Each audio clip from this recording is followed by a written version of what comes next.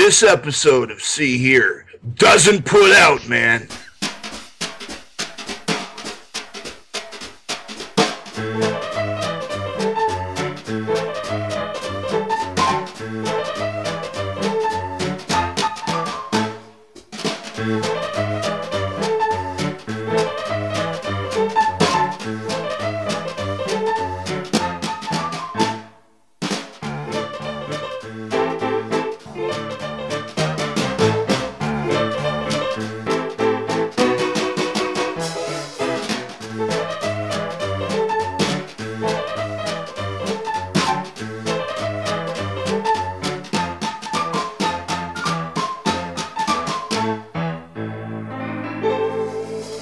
Hello folks out there, welcome to episode 2 of the See Here podcast. This is the discussion about music related films. So happy to be back. It's only been a month since we put the last episode online, but it feels so much longer than that. And I hope that both of you listeners out there have been waiting with bated breath for this new episode. So let me go around the table and introduce the trio, plus our special guest reviewer for this show. My name is Morris, and over in Korea we have Mr. Tim Merrill. Good morning, Tim. And how are you? Look, I'm all the better for hearing your dulcet tones. In the United States of America, in Chicago, Illinois, we have Ms. Wendy Freeman. Hey, friends. Ms. Double Page Spread herself. And over in the UK, a man who lives in a town that is quite apt with its name, considering the weather conditions over there, Mr. Bernard Stickwell. Good evening to you, Bernard. Hello, everybody. Thanks for having me. Thank you for being had. Now, I believe that you had a particular love and affinity for the film that we're going to be discussing on this program, so we thought you'd be an apt fit. I should say we're discussing, ladies and gentlemen, The Fabulous Stains. This was Wendy's pick, but we'll talk about our feelings about that film in a few minutes. But Mr. Sticky, good to have you on board. And what's happening? You were going to be starting up a new podcast. Maurice, you shouldn't be mentioning that yet because. Sorry. I'll edit that bit out. Nothing's set in stone. There are some plans, but the problem is that myself and the other fellow doing it, we're kind of both pretty lazy. And so we need to get on the horse and actually start riding it, you know. So what you really need to do is get the enthusiasm for the first, 2-3 episodes, and then get lazy and sort of go online and, don't sort of point the finger at any one particular podcast, but, just say, I don't know who you possibly mean. Can't be fucked doing this episode. But, No, well, we have good intentions, and hopefully this year we'll get off our fat asses and do something about it. Nice. So nice. Coming soon to an iPod near you, maybe.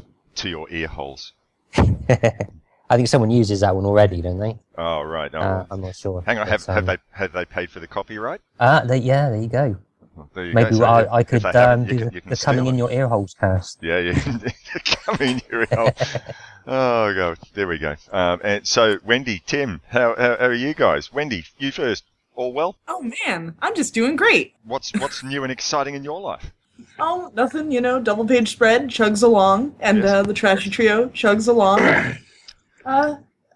Just spending my days, God. I don't know. Baking? Any baking going on, Wendy? I have so much baking going on at all times.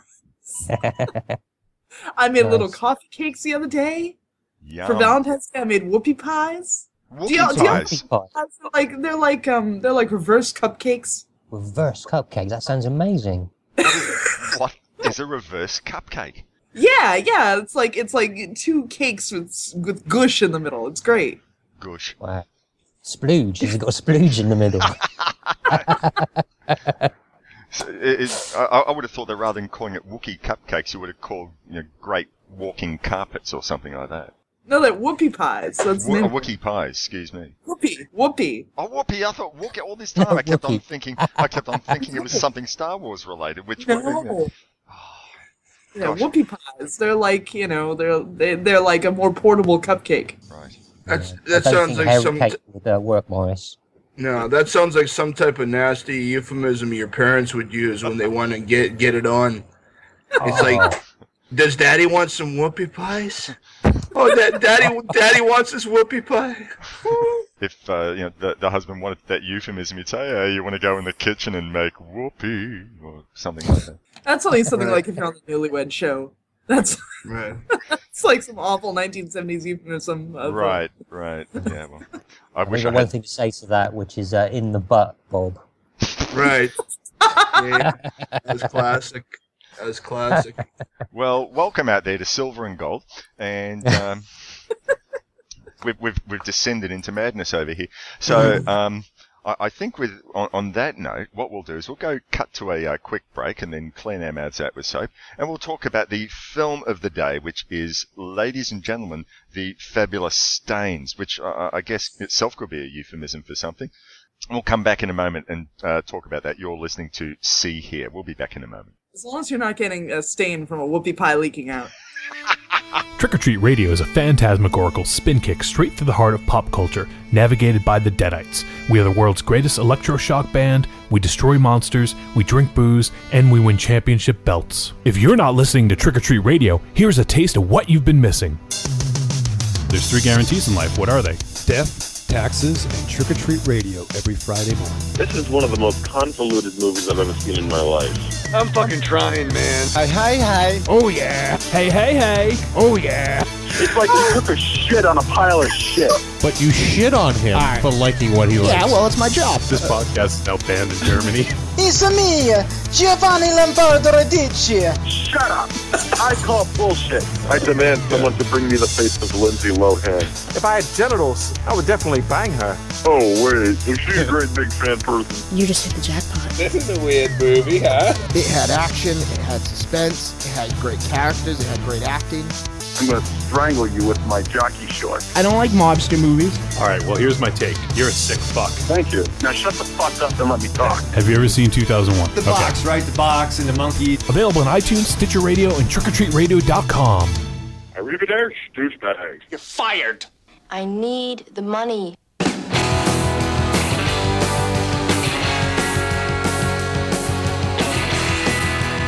Corinne Burns, what are you going to do?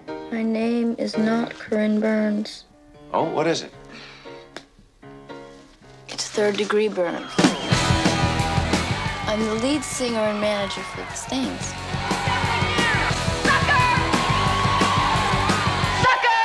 It has become clear to several thousand very young women inspired by an unrecorded rock and roll band with see-through blouses and white stripes in their hair that life is to be lived right now.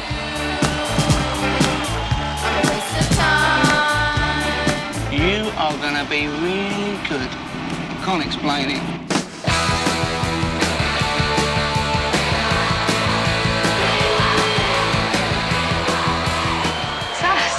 What it really amounts to is girl dropouts who are using the media. She said things that I've always wanted to say, and I haven't been able to. We're the Stains, and we don't put out. We weren't like that, were we, Brenda? No, we weren't. You are moving so fast. You're happening so fast. You can't afford to be loyal to this guy. Why are you still hanging around here? Why don't you just go back to wherever it was you came from? You've got a lot to learn, you little...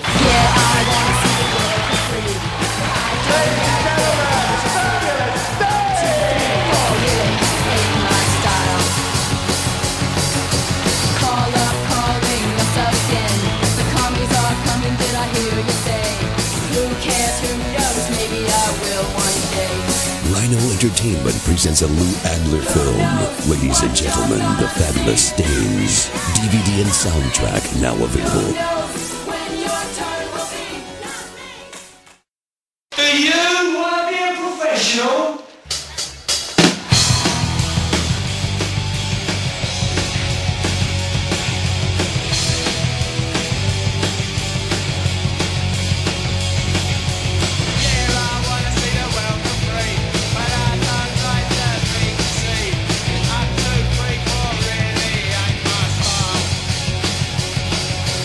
Call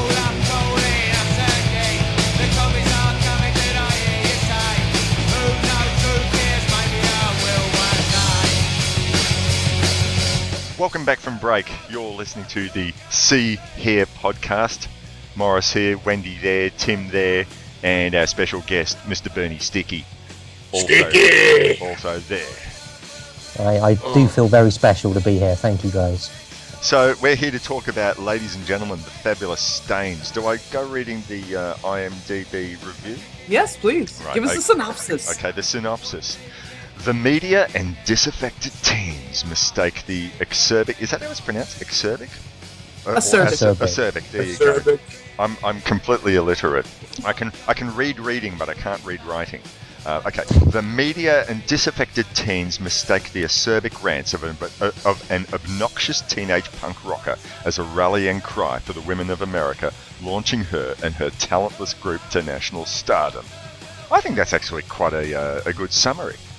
Right. I'm glad they emphasized the word talentless. Right. Yes. I was going to bring that up in my my critique of the film, but you know they've beaten me to the punch.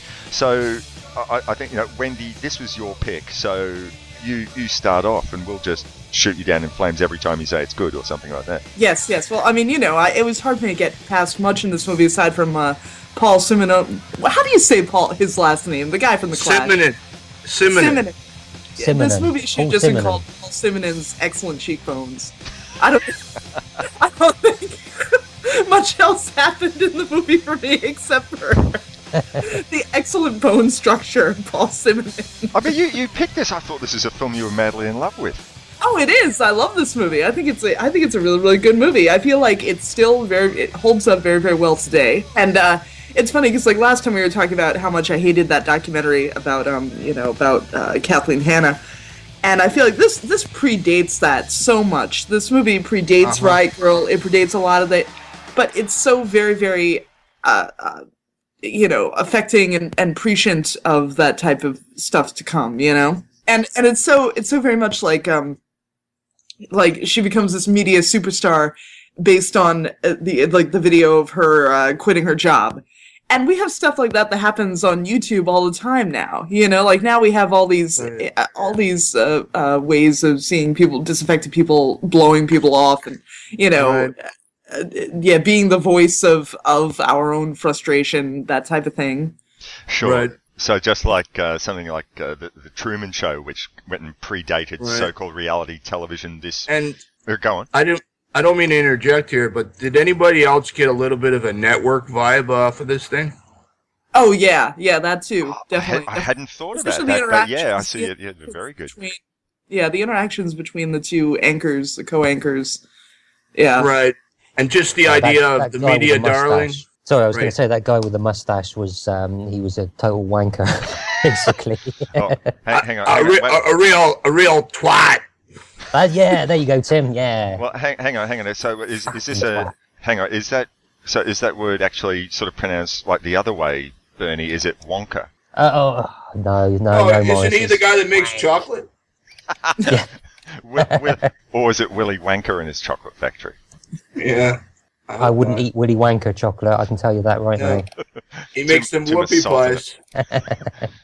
Oh gosh! All right. So anyway, yeah. So let's give I've gone and read the IMDb summary, but Wendy, sort of run us through the early events of the film that lead to. Can I just cut in quickly here? Sorry, this is very brief. But that first scene that you just mentioned, where she quits her job, did you guys notice who her boss was? No. It's Brent Spiner. It was Data from Star Trek: The Next Generation. So I never got beyond Captain Kirk. He had a mustache as well. It's pretty good. I wanted to say something too before we get into the actual synopsis and looking at moment by moment and get into the film. I wanted to say that just for a second, the director Lou Adler.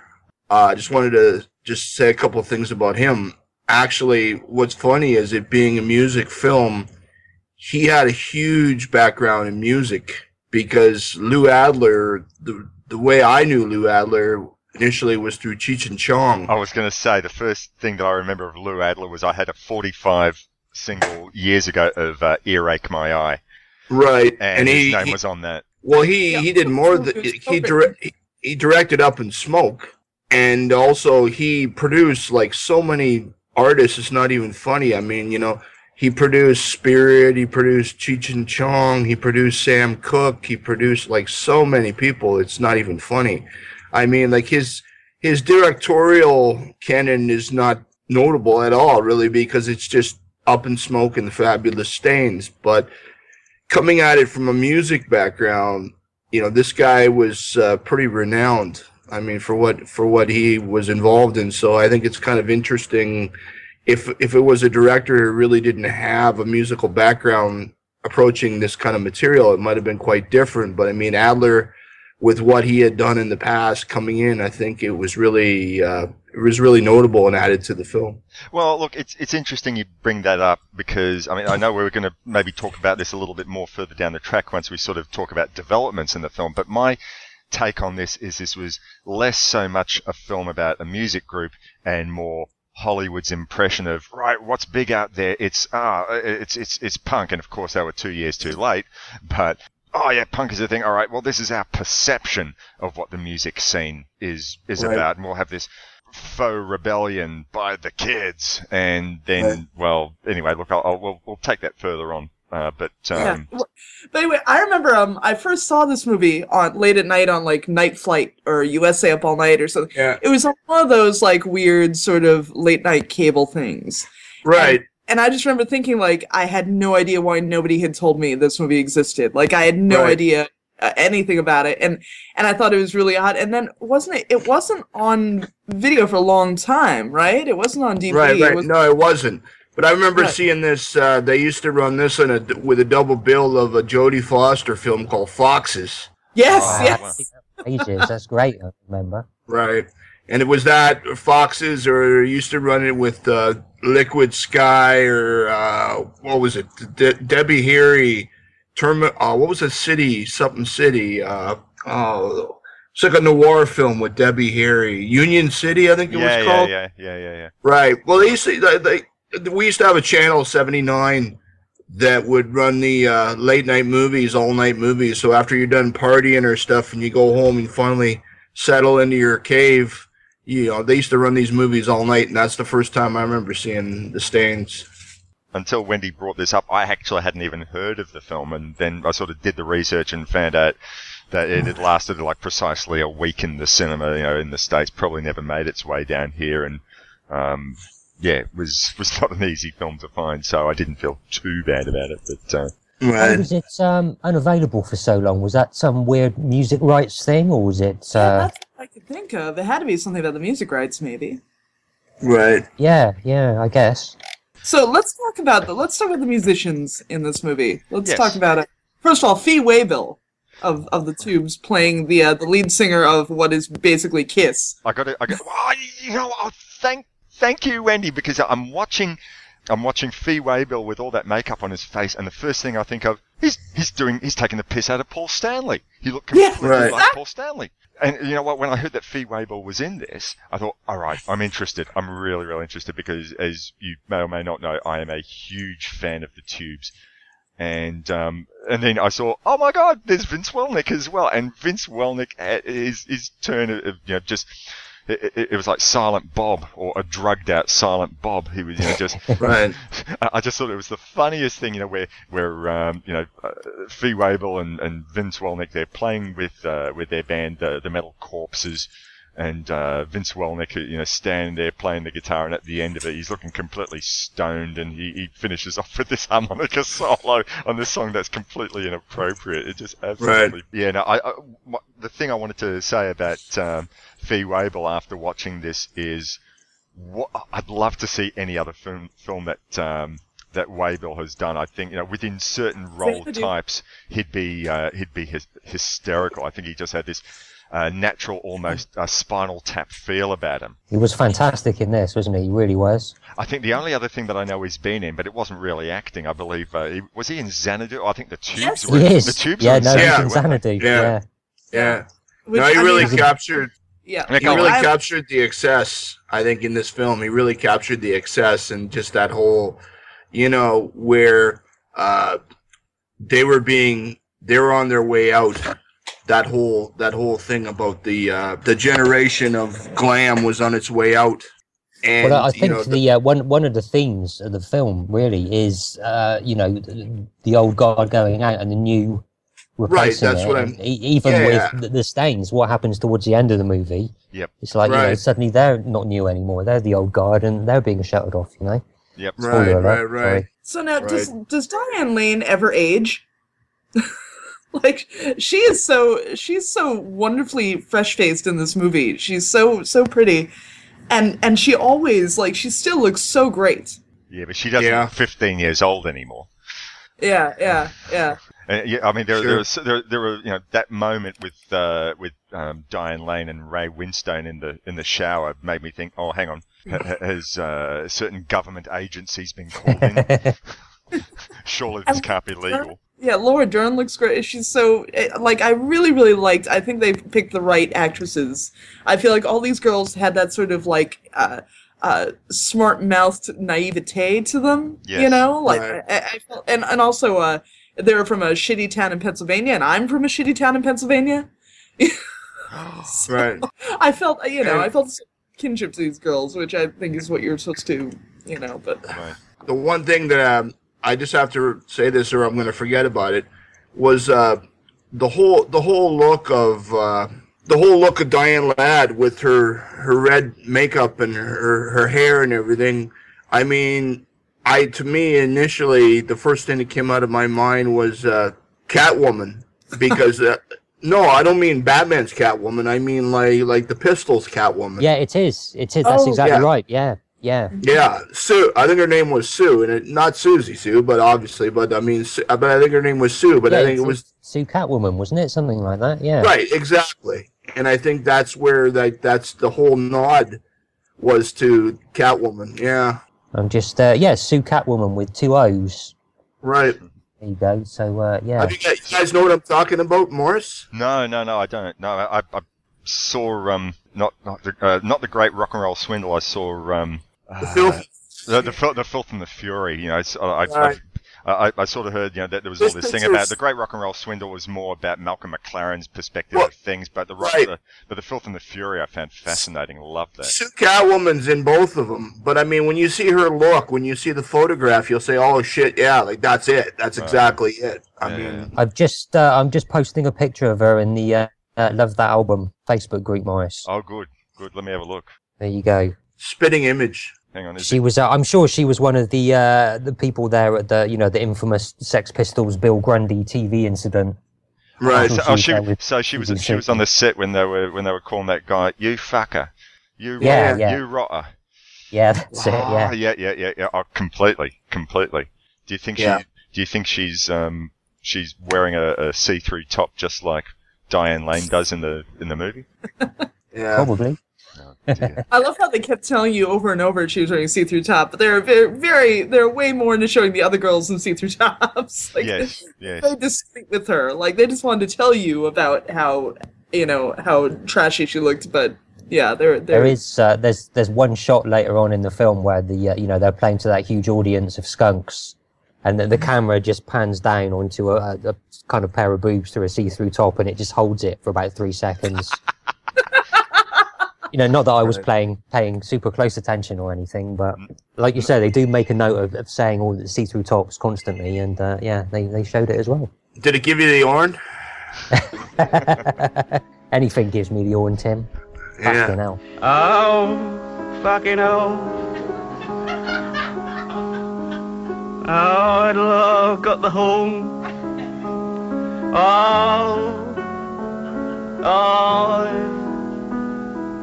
got the home. So yeah, the Sue Catwoman look was very obviously an influence on the Stains. So at this stage, probably we've gone and discussed specific instances, but maybe for the benefit of those listening out there, sort of give it like a little bit of a story arc. We've gone and done the IMDb summary, but we should probably sort of like say, right, well, what happens? We got our the 3 major characters, Corinne Third Degree Burns, and her sister and her cousin, and they form this band. Who I love that line where they say, "Oh yeah, we've only had 3 rehearsals." Yeah, but there were 3 really long rehearsals, and they managed to get themselves on board a tour bus with these 2 other groups, the Metal Corpses and the Looters, which we should probably speak about the Looters in a couple of minutes. And right. It's about, I guess, their adventures being as part of that tour and their position going from nothing to being media darlings. Right. It's basically one of those, famous circus comes to town stories. Right. Where there's so many bands that have actually evolved from this kind of scenario, and so many artists where, people have come out of buttfuck nowhere, and all of a sudden a tour comes through, and they kind of have this epiphany, or they kind of have this kind of like the sky opens up and they see the possibilities of greater things to come, and they have to catch a wave on this, and they just ride it as far as they can ride it, and then eventually they find out that, as Zeppelin says, everything that glitters isn't gold. It's just it's not what they thought it was going to be. Yeah, that's completely correct. I mean, without wanting to give away the ending, although I don't know whether we should or we shouldn't, but sort of as we find, I'm wondering whether the closing credits, the end, is supposed to be ironic or it's supposed to be the Hollywood ending. Right. It's interesting. I was going to, when we get to that stage, I was going to talk about the ending and what kind of message it gives for the movie as a whole. It's not a great one, but then again, it could be. It's not. It could be a little out of place, I think. Well, all I can say is I was very, very pleased that they learned to play their instruments by the end of the movie. That redeemed it for me, because it's such a pet peeve of mine when women can't play well. They were well. That's the thing. I guess have we already gone and said that they were pretty awful musicians? Yeah, they're awful. All right, so now I really have been itching to get into you guys' opinion on the moral crux of the movie when the Stains essentially become famous by stealing the Looters song.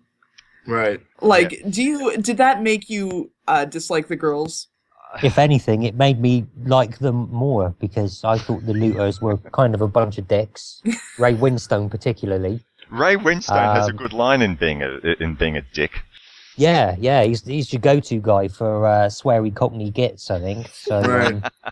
But no, if anything, it was just because Corinne had such a sort of nihilistic attitude, and nothing mattered, and what could be more punk than stealing someone else's song and then saying, essentially, fuck you, and doing a better job with it than the Looters did in the first place. So, the funny thing I thought about the Looters as a whole with the band is that, it's almost like this Spinal Tap thing where, when Spinal Tap the movie came out, a lot of people were laughing, but then a lot of artists actually saw it and they said, that's not funny. That happened to us. That's our band, And I think that, when you see the guys fighting amongst themselves and you see all the pettiness and the shit and them getting fed up and winding up in parking lots in mid-America and stuff, I mean, like, whereas Diane Ladd and, Diane Lane. Diane Lane, sorry. Diane Lane, all that's, they're portraying a role. It's like Jonesy, and Simenon and those guys, I mean, Cook, they really did that. Mm-hmm. I mean, like, it's fairly similar to the Sex Pistols final the Pistols tour, American tour. Yeah, exactly. Yeah. And I think they even note it because on the front of the bus it says U.S. Tour. Yes. And that was the same thing that the Pistols had on the front of their bus. I mean, when they went and played Texas and everything else, but no, I just thought it was kind of funny how the whole pissiness of the Looters, where that was kind of more authentic to me, because I know that these guys are really legitimate musicians as opposed to the kind of roles that the Stains were playing. It's interesting with the Looters. I don't know, because I'm coming at this from a British point of view, but they sort of. My feeling towards British punk is that it was mainly about posturing, and it wasn't and style. Sorry, it wasn't about substance. And the looters do that perfectly. They're just a bunch of pissed off people, raging against whatever they can rage against, but with no real substance to what they're doing. That's certainly how I interpreted it anyway. Yeah, sure. But I think it's a real meta thing too, because if you look at it, right, like, there's those that'll argue that, that eternal argument about, well, where did punk originate, in the West, or in America, or it was Japan. It was Chinese, yeah. No, yeah, right. No, but I meant century. Hey, I'm getting into my cups here. Leave me alone, all right? But I mean, but I meant that the argument between whether it originated in England or America, but there's the whole thing about if you look at like all you guys are missing the point. It originated in Brisbane with the Saints. Right. Exactly.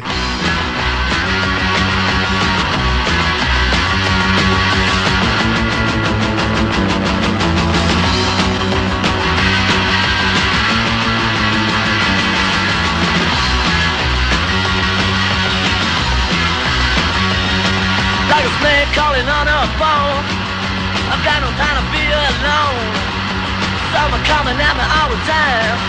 You better think I lose my mind, 'cause I'm stranded. Good point. No, yeah, I was gonna say with there's a meta thing, because if you really look at like Vivienne Westwood and you look at Malcolm and them kind of mass marketing that whole anti-establishment punk ethos, out of the sex store. Yeah. Well, and of course, McLaren got it all when he went and managed the New York Dolls for a while, anyway, right. didn't he? Sure. But my point is the idea of, that the whole mass marketed, packaged anarchy that you're talking about, Bernie. Like saying that there's the words and there's the kind of gestures, but there's nothing behind it. Sure. Yeah. And then whereas Diane Lane, she sees it in Winstone, and his whole in the beginning when they come to her little podunk town, and and then he's almost like the Pied Piper, with his band, and then he just draws her right along, and she doesn't even realize that it's just all a shtick. Yeah. And it's escape to her at that point, isn't it? Right, exactly. It's her ticket out. And I also, before we continue any further, I would like to say that I want to comment on one of my favorite characters in the film, and the man who winds up taking the Stains to Babylon by bus. He's the lawn boy. I really liked that scene outside the bus where she was just having that conversation with the lawn boy, and he was explaining, his whole Rasta culture and everything. Like, I enjoyed that. I liked the fact that this movie once again wasn't about it wasn't like a love story. Like, there wasn't anything. I felt like it was sort of about her discovery, her self-awakening, and that sort of teenage angst of learning your philosophy in life. Absolutely. Right. It's about her world opening up, isn't it? And her trying to find her place in it. Well, yeah. Right. So what's the message that she gave? She said, okay, I've worked out my place in life. I've worked out what the world is about, and it's dog eat dog, and I've got to do whatever I got to do to get ahead. That's the philosophy. That's essentially what she's learned. Remember that conversation where Ray Winstone sort of finds out that once again, he's down the bottom of the totem pole, and he goes into see her, and he says, what you've turned into, and she says, exactly. So that's what she's turned in. That's what her philosophy. That's what she's given into. That's her awakening. Right. Well, like I say, that's when you get to the end of the film, it's almost like it's kind of giving you a mixed message, isn't it? Is that the message? Well, obviously, it's the message they wanted to put across, but. See, does it work? I feel like they became more authentic. I don't feel like they were selling out at the end. I feel like they're falling into their own authenticity. I feel like I don't know. I kind of like the ending. No, I don't.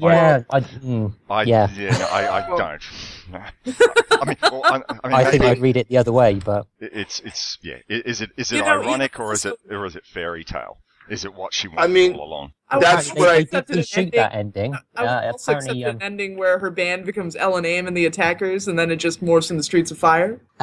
Well, I mean, to be fair, like really think about this as a kind of a perspective, okay? Look at like a band like the Go-Go's, right? Look at where they started, where they came from, and then look at what they became, like Vacation and everything else. I mean, like, you know, We Got the Beat. I mean, from where they started. That's what I thought of. Yeah. Yeah, totally. Yeah, me too. Yeah.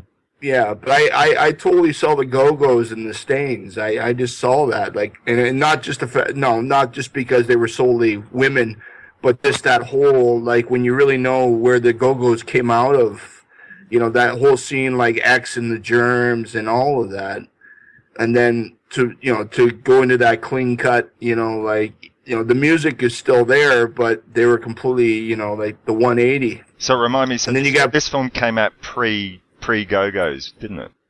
Really? I'm asking. I think it's because 82. So when were the Go-Go's were what, 83, 84, 85? I think that's when they became, a bit more airbrushed. I think they were around a bit before that, weren't they? Right.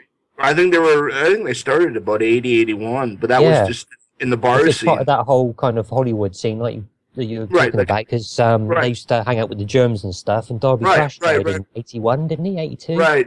So, I think this is actually post Go-Go's, actually. But it's interesting how there's a parallel there, and I mean, you know, it just kind of hit me when I was watching the film again, and I thought, that pretty much, and it sums up a lot.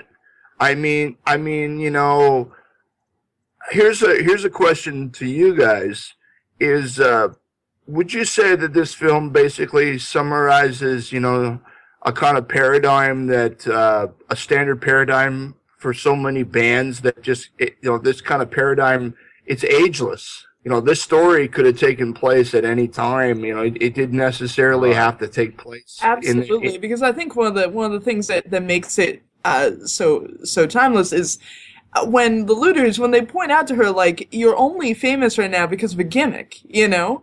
And it becomes that sort of deal of authenticity versus, media stunts.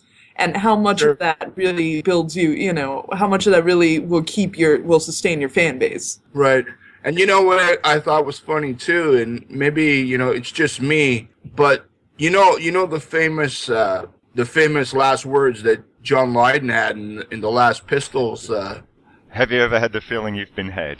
You ever had the feeling you've been screwed, right? Yeah. Well, I thought, you know, when Ray Winstone is telling all the skunks, when he's kind of saying, look, you know, you're being fucked over and you don't even know it. You're paying for hair dye, you're paying for posters, you're paying for fucking stuffed skunks, like toy skunks, and this is, see-through tops as well. Don't forget the see-through tops. Don't forget the see-through tops, right? Of course, Bernie Ledger. But no. Hey, wait, what?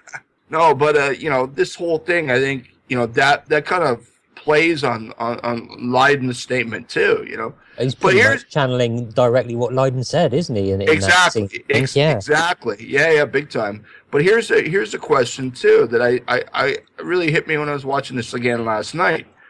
Would you really believe that all those girls would suddenly become enlightened immediately? That's because I've got that as a note written down here. It took them a whole week or so from the time they were previously on television to accrue all this stuff, and then within seconds, like this man who they can't stand by virtue of the fact that he's not Corinne Burns is telling them that they're hang on, twats or twats. And he's twats. Excuse me, thank you, Sticky. And all of a sudden, in seconds, rather than rebelling against him, or at least going home for a whole day and thinking about, maybe he's right, inside seconds, they realise he's right. Yeah, absolutely. That was a part that I thought, come on. But then again, it is a film, and we understand that you sometimes have to make that leap of faith for artistic reasons because they want to push everything into a 90-minute film. Sure. You know what I was thinking about during that scene? No, what was that? It was kind of the, when you get the mob in The Simpsons and that kind of mob mentality, they'll just that mass thing where they all just decide to go and do something else. Oh, they're Somebody famous. says, "Let's go and burn down the the windmill or whatever," and they do. So yeah. Right. Actually, I was gonna. No, go on. I was gonna say the one thing I wanted to talk about, not to derail our current thread here, but coming into my mind was the one thing that I like about the film too is there's a moment where Ray Winstone takes Diane and he takes her into to meet his manager, and there's a band playing Black Randy and the Metro Squad. Man, first time I saw this movie, my jaw almost hit the floor when I saw that. I couldn't believe Black Randy and the Metro Squad was in it. Amazing. What, right. A real band? Oh yeah. Yeah. And I mean, they put out one album, and it's an amazing album. It's called the name of the album is Past the Dust, I think, on Bowie, and it's awesome. I mean, it's a really sad story because Black Randy was this dude who was a really quirky character who wound up eventually passing to he succumbed to drugs. But that skinny, weird-looking guy with the glasses bouncing around, yeah, he was that was Black Randy. But it's a really funny as well when he comes in the room dressed as like a Mexican guy with the sombrero. I was wondering who that was. They had played in Los Angeles, and they'd done multiple gigs, but he was the guy who was a real character that just kind of popped up out of the ground. And unfortunately, he succumbed to narcotics, like many people did. But it's really ironic that out of all the bands that are in the film, that's the only legitimate band. And that he actually, you know, like he shows up later where he comes in as the Mexican Randy. Yeah. And yeah. And he kind of gets shit canned both times, doesn't he? Right. And here's a real funny thing too that I don't know if you guys noticed either. A little geek moment too. You know, Ray Winstone's manager. Do you ever see his face in any other films? He was Miles Drentel in 30-something. I'm showing myself as a late 80s, early 90s TV nerd there. Right. He was Michael and Elliot's boss at the ad agency. Yeah. Thank you very much. Thank you. And he was in The Thing. He was in The Thing, yeah. Yeah. You know that famous line, "You gotta be fucking kidding me." God, I'm trying to think of his name. Oh, shit, yeah, no, but that was, as soon as I saw his face, I went, yeah, man, that's the guy in The Thing. Yeah, he's got one of those faces. He's been in loads of films over the years. Niles? David Clennon. There you go, that's his name. David Clennon, yeah, but I knew him immediately as soon as I saw him. I thought, man, yeah, he was in The Thing. So, let's get into the ending of the film. Let's continue to talk about this for just a little bit. I mean, about this idea that, not to spoil, but after the kind of fiasco that the Stains go through, where their kind of fan base rebels against them. That reminded me a bit of that had a bit of a touch of the Tommy about it. Right. Sure. Waiting for that audience to start singing, "We're not gonna take it." Right. And there was also, kind of a Ziggy Stardust, until they killed the man. It's like, Yeah. It's that whole bringing a rise and fall in one fell swoop. Like I said, like fireworks, they burn hard and they burn bright and they go up and everybody oohs and ahs and then they're gone. But the ending, where they kind of present this, you don't know if it's a possibility or if it's fact, or you really don't know. It's just kind of like a scenario. And well, I'll tell you how I took it was that they were essentially doing what they were told. Obviously, they were doing it in a different way to at the start, where Corin's working in that shitty burger joint and she's doing what she's told there, and then now at the end they've gone through the whole kind of rebellion thing and been themselves and so on, and they just wind up doing what they're told for some big corporate record companies shooting videos and kind of blanding out their music for mass consumption. So it's kind of like a Dante's Inferno, where they reach another level. What you wish for, I guess. Yeah. Another level of compliance. I refuse to believe they're blanded out. I think they actually just. I think that they actually learn to play instruments, and they're more accessible. I'm down with that. Right. Okay. In what amount of time, Wendy? I mean, they were on the road, and they say, right, we're going to take a good 5-6 years off to learn how to really play our instruments. Yeah. Or did they? Was it like a Milli Vanilli scenario? Right. Right. Surely you're not suggesting that during the 80s people mimed on stage to. Oh no, of course not. Surely not. No. Right. But I wonder if the film, I mean, obviously, Adler had his own way about, thinking about approaching the material, but I wonder in the end, if they, would have benefited from showing an alternate where, Corinne's pregnant, or the other two are working in like a gas station, or they're working, just to show the alternate where it's kind of like, well, did they go this way or did they go that way? No, I guess I'm glad happy ending. I'm happy for the happy ending. I'm all right with that. Well, but you don't know if it is a happy ending. That's the thing. You don't know if it is. It was a cynical ending. We don't know. I'd like to think that it's a cynical ending, because if that's the happy ending, then that's really where the 80s were. I'm with Morris on this. Right. They did. They reshot the ending apparently because I guess test audiences didn't like the original ending. What was the original ending? I don't know. I don't know what the original ending was, but I'm just looking on IMDb. It probably was like she's pregnant and they're all working at gas stations. Yeah. Yeah, it probably was. Mm-hmm. Well, probably what happened was Corinne went and said to the Ray Winstone character, "I love you. Let's go back to England and settle down in and watch EastEnders every night." And that's a surefire way to ruin your life. Or I think when he says life.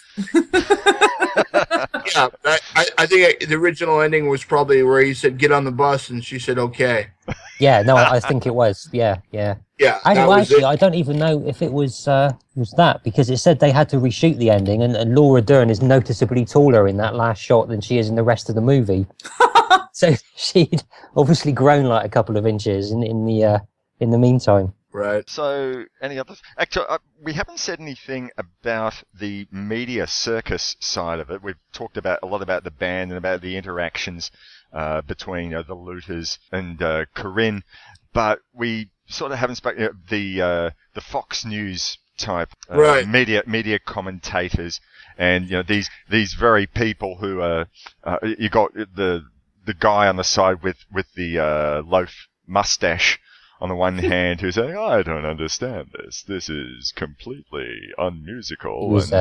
And you got the woman on the other side who thinks that she's supporting feminism, but is really as well supporting bad musicianship. But yes, right. I mean, they go on. I think one thing that really sticks out in the whole film, in terms of all of it, is that there's this whole kind of inauthenticity in all of it, where these people are coming across as really convicted and standing behind what they believe, but they're only using it as a platform to get to the next level. Whereas, I mean, like with this journalist, where she's really seeming like she's authentic in the beginning, and she's really compassionate towards the girls and their movement and everything else. And then when you find out in the end, where Corinne goes into the TV studio, and Buddy's like, "Well, she doesn't work for us anymore. She's working for the National now," and blah, blah, blah, blah, blah, where she's used the entire movement to basically just propel herself to the next level. Yeah, it was just a stepping stone, wasn't it, for her? Right, exactly, right. And so she used... She's not your stepping stone. I see what you've done there. Yeah, there you go.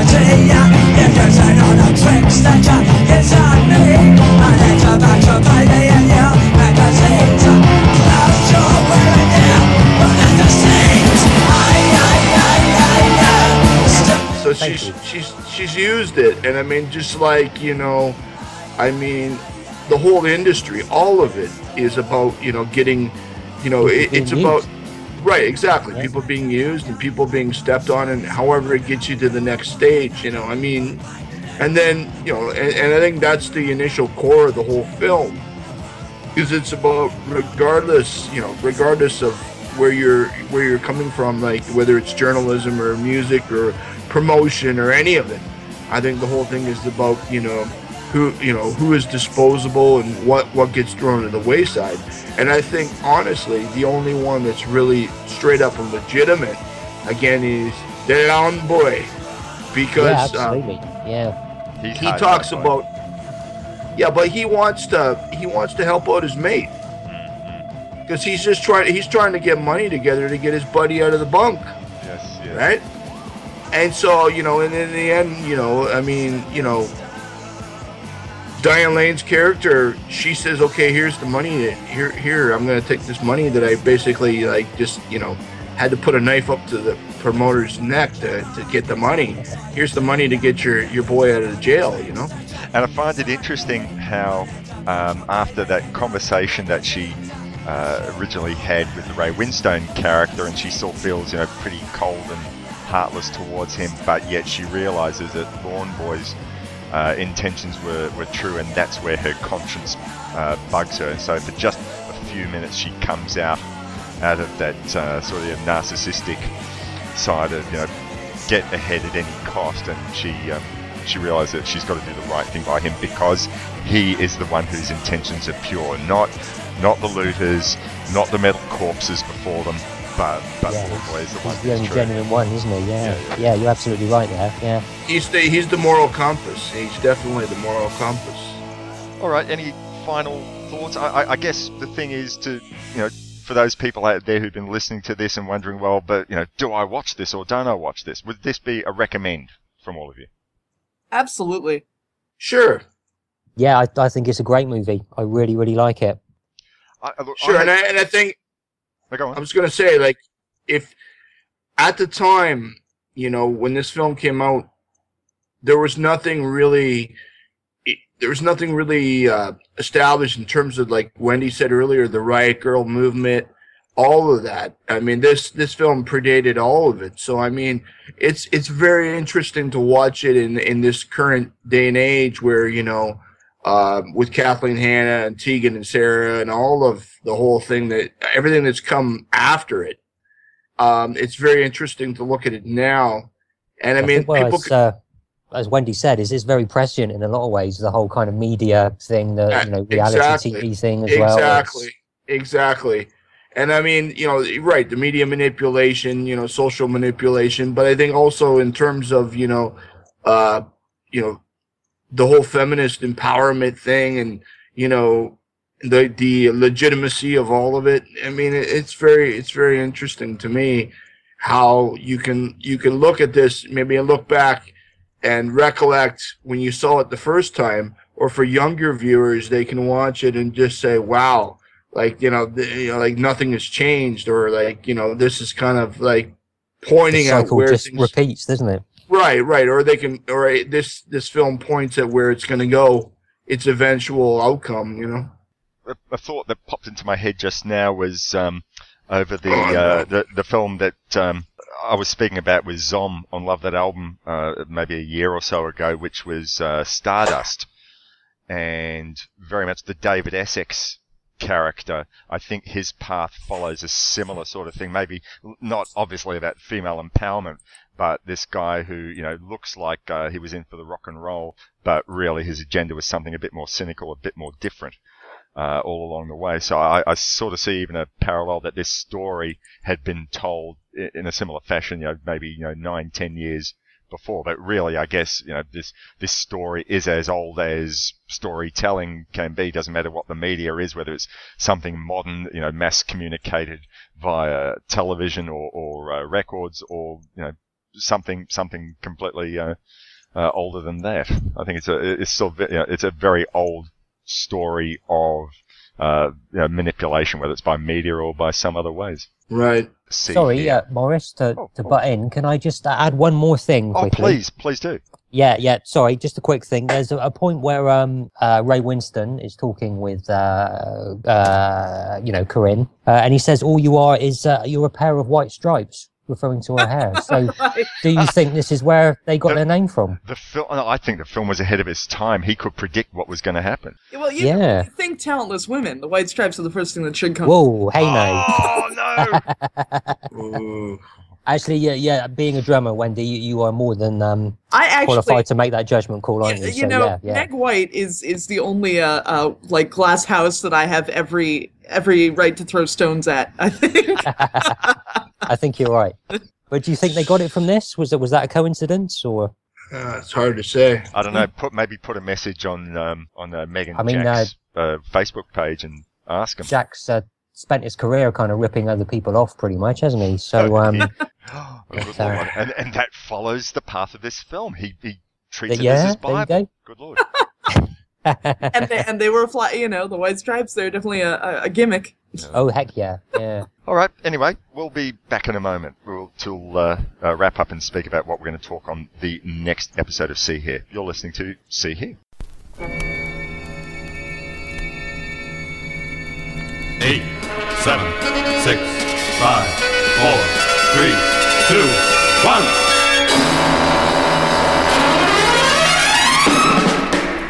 Mitch thought something big was coming up. This is Terry Frost, and I want to tell you about my new podcast, The Martian Drive-In.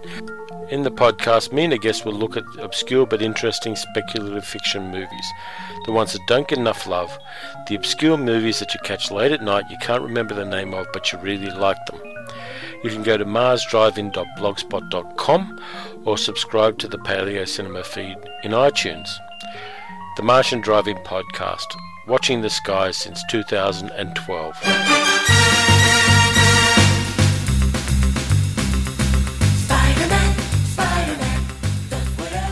Hey, this is the ghost of the King of Comics, Jack Kirby. When I'm not haunting Stan Lee, I'm listening to my favorite comic book podcast, Double Page Spread. Each week, Wendy Freeman talks to creators like Cullen Bunn, Mark Waid, Evan Dorkin, and more. She is one cool dame who knows a lot about comics. So when I'm at my drawing board in heaven cranking out Fourth World pages, I'm listening to Double Page Spread, available on iTunes, Libsyn, and the Stitcher Network. He arrived just in time. Spider-Man. And we're back from break. Hope you've enjoyed this episode of See Here.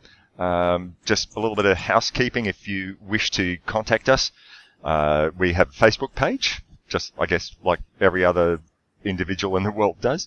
So you can look us up on Facebook, See Here Podcast, or was it See Here? I don't remember. If you want to send us an email, send the email to seeherepodcast@gmail.com. You want to make some suggestions for future movies that we should cover? We'd love that. Please let your friends know that we exist. It's early days yet, so maybe not all the intended audience knows, but I would like to hope that there are people out there who love their rock and roll or love their music and love their films, and we think it's a good match. So please feel free to let people know that this podcast exists if you've enjoyed it, and if you haven't enjoyed it, please let people know because they may have better taste than you.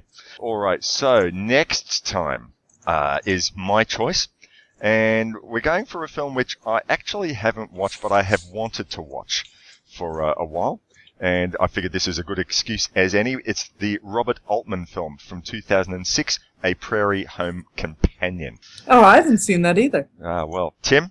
Yeah, that's the one about, I'm trying to think of his name now. Garrison Keillor. Correct, that's who the did one. public radio, PBS, where his short stories, The Prairie Home Companion, I think. Man, Garrison Keillor is such a mouth breather. Am I right? He's always breathing through his mouth. Drives me nuts. And he always talks like this, where he's got this thing about, we had a pecan pie, and it was very good pecan pie because it went with some aromatic coffee at Ethel's Lounge, and blah, blah, blah. Yeah. Save this for the next episode. We gotta save this. Yeah. So if you want to, folks, if you want to hear more of that, tune into the next episode of See Here. As I said, this is a monthly podcast, so it'll be it's a few weeks yet. But tell your friends, and you get to hear Tim do that all over again. He'll probably start off the show with that if we're really lucky. I just want to say thank you to everyone out there that's really tuning in and listening. And I mean, you know, we want to cover all aspects of music, and we welcome all suggestions. And there's a lot of films out there that we might have not even considered. And like again, we depend on you, our listeners, to provide us with kind of input, and that it'll really help us out in figuring out where to go. And I mean, we don't really have a roadmap. We just basically, we're taking it wherever it takes us, wherever, you know, we kind of ride a wave, and we'll take it, we'll ride it out to its conclusion. So I would just like to say thank you for whoever is tuning in, wherever you may be. Thanks. Absolutely. I second that emotion. Yes, thirded. And Bernie, I want to give I'm a guest thank this you. week, but I will forfeit as well for you guys. Indeed. Right. And thank you, Bernie. Bernie. It's been an absolute pleasure. Pleasure. If you guys ever want me back, I'm ready, willing, and able. Just give me a call, all right? I mean, I really enjoyed just closing my eyes and pretending I was talking about movies with Statham. Well, you know, Wendy, perhaps one day we can make that happen for you. Right. No, thank you, Bernie, for jumping in on this episode, because you really gave us all the orange. Oh, well, you know, it's just a natural effect I have on people. So what do you reckon? Guys, can we all have like a round chorus? Just imagine that we're listening to Beethoven's Moonlight Sonata and we're singing, I've got the horn, he's got the horn. I don't know. Wendy, have you heard any of the Derek and Clive stuff? No, I have not. Oh, you don't know what I'm talking about. Me too. Dudley Moore and Peter Cook when they're alter egos. Well, I mean, I'm familiar. I saw Bedazzled, or not Bedazzled. What the fuck? Yeah, it's Bedazzled. Bedazzled. You know, I'm familiar, but I'm not deeply familiar. We'll send you something. You get. Yeah, you need to listen, Wendy. You gotta get deep, Wendy. To give you an idea, Derek and Clive is the sort of thing that Zom would listen to and say, "That's filthy." So, you know what you're up for. Right. Anyway, all right. Thanks very much, all you listeners out there, or however many of you there are. And we'll be back in a month to talk about a Prairie Home Companion on See Here podcast. Until then, be nice to each other. Cheers.